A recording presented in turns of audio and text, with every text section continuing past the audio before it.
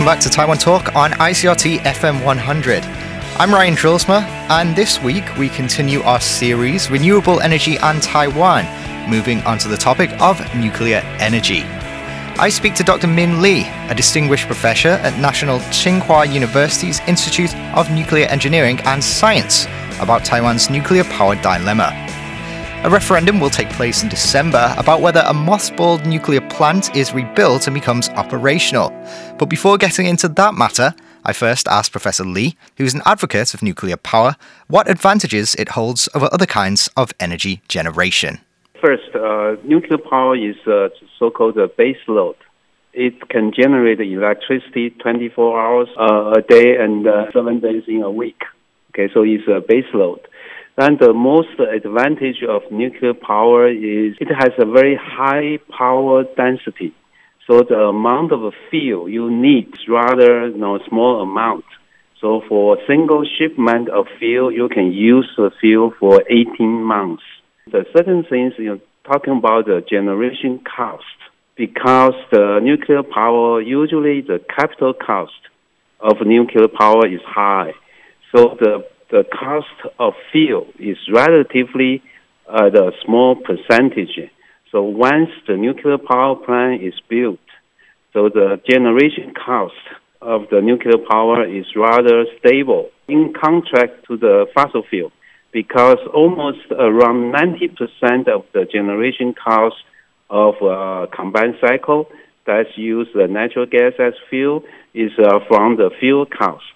So you can imagine that the price of the natural gas is very volatile. So you can see a great change within certain period of time for the cost of natural gas. Taiwan's energy transition plan calls for an increase of natural gas generation from 38% at 2020 levels to 50% by 2025. Taiwan has almost no indigenous gas supplies and relies on imported liquefied natural gas. As it needs to be always kept at a certain temperature, it's expensive to ship, and natural gas prices worldwide are blowing up, so to speak, as demand outstrips supplies.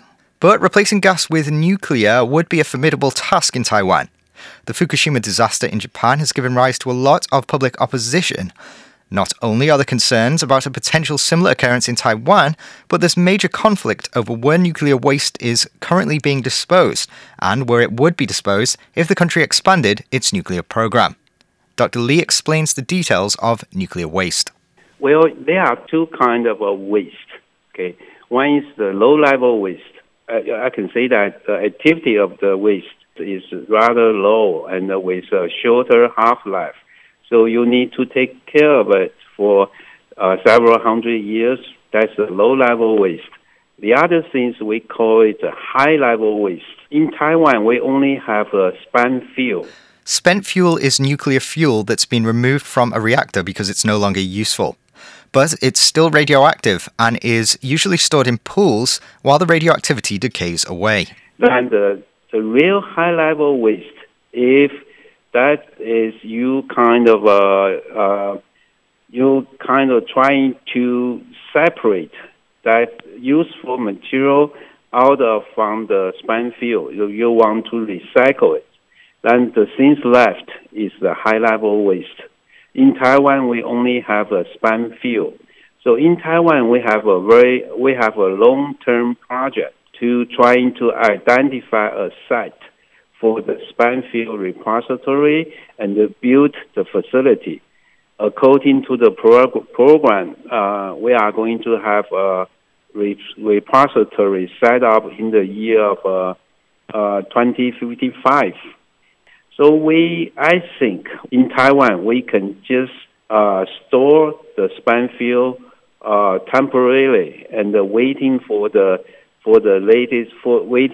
new development and how to take care of the spent fuel. Taiwan began storing nuclear waste on Orchid Island in 1982, and in recent years there's been fierce protests from the indigenous Tao communities demanding the government remove it. But is there anywhere a repository could be established without backlash from local populations? Well, not in my backyard. It's always the problem for a lot of industrial facilities. I think the nuclear waste, the repository is just one kind of those facility. Personally, I think Taiwan needs nuclear power. Then the government has to face the challenging of identify a site. To me, there's other alternatives. For example, we can try to use the latest development technology, the technique of drilling petroleum wells, drilling the well on the sea. We can use the technique and just put the spent fuel underneath the seabed. Then in that way, we don't use any line at all. So I think probably that's another way to do it. If it were to be disposed of or stored, under the seabed, would this not present a problem for marine life? No, because it's deep under the sea. For example, Sweden. Sweden has a repository built. It's under the seabed. But the way they approach the site is from the land. They build a tunnel, ship the spent fuel down there. What I'm talking about is instead of building a long tunnel, you access to the repository from the line, you have opening. So we can just put the spent fuel directly under the seabed. I mean, deep under the seabed, maybe more than 1,000 meters. So there's no way you can affect the marine life.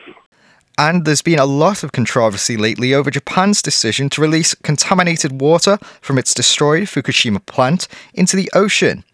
Is this a problem Taiwan could potentially face? The reason Fukushima power plant has that many of contaminated water because it's underground water at the plant site migrate into the plant. So the water is contaminated, then you have to deal with it. But in Taiwan, in our geological situation, we do not have that kind of underground water. So for a power plant that have a kind of accident, this is not necessary to have those kind of larger amount of contaminated water. In December, there will be a referendum for the public to decide whether a mothballed nuclear power plant on Taiwan's north coast should resume construction. However, the Tsai administration has vowed to completely abandon nuclear power by 2025, and Premier Su Jin-tang earlier this year said there's no way the plant can be rebuilt. Dr. Lee explains what will happen if the referendum happens to pass, and there's a mandate for the plant to become operational. If the referendum passed, government is obligated to resume the construction of the fourth nuclear power plant. It's obligated to do it. But he can make an announcement that the construction of the fourth nuclear power plant will resume. But the government won't do anything because you really need to start something. For example, you negotiate the contract with General Electric. You negotiate the contract with the contractor trying to resume the work. But the government may choose not doing anything. Remember, in the year of 2018, we have a go green with nuclear public referendum. That referendum passed. Government say the target of that referendum is we want to ratify a piece of line in the Electricity Act. That line says that we have to have a nuclear-free homeland by the year of 2025. So we have a public referendum say we don't like that statement. So take it away. Then the referendum passed.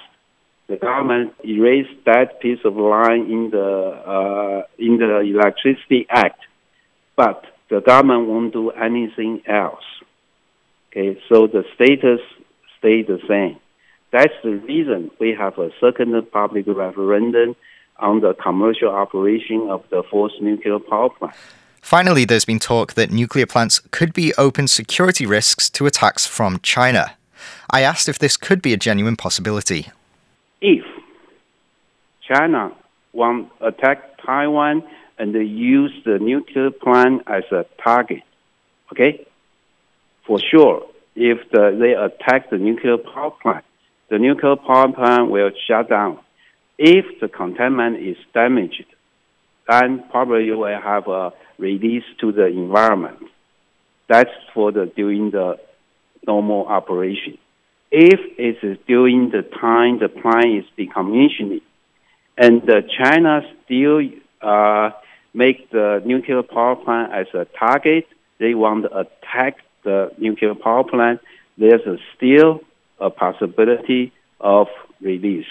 So you're talking about the risk during the war, okay? The risk of a nuclear power plant during a war, it doesn't matter. It is during normal operation or during the decommissioning. Thank you very much for talking to me today, Professor Lee. Sure. Okay, thanks for calling. All right. Bye-bye. Have a nice day. Bye-bye. And thank you for listening to this week's episode of Taiwan Talk. You've been hearing nuclear power advocate and distinguished professor at National Tsinghua University, Dr. Min Lee, answer some of my questions about the benefits and drawbacks of nuclear power and Taiwan's nuclear dilemma. This episode has been part of our ongoing series Renewable Energy and Taiwan, in collaboration with the European Chamber of Commerce Taiwan's Low Carbon Initiative.